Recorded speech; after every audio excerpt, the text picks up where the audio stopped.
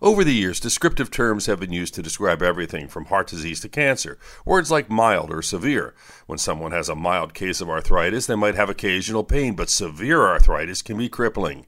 COVID has been such a devastating illness with so many deaths in such a short time that mild basically means not hospitalized. If you hear as long as you are vaccinated and boosted, Omicron is mild, don't be fooled. It's not so mild that you should just go out with friends and say, I'm not worried, it's just mild. It just means you're less likely to be hospitalized compared to the unvaccinated. Big picture, for the vaccinated, hospitalization is far lower than at any time since the beginning of the pandemic, hence the term mild. With your health, I'm Dr. Brian McDonough on 1010 Wins.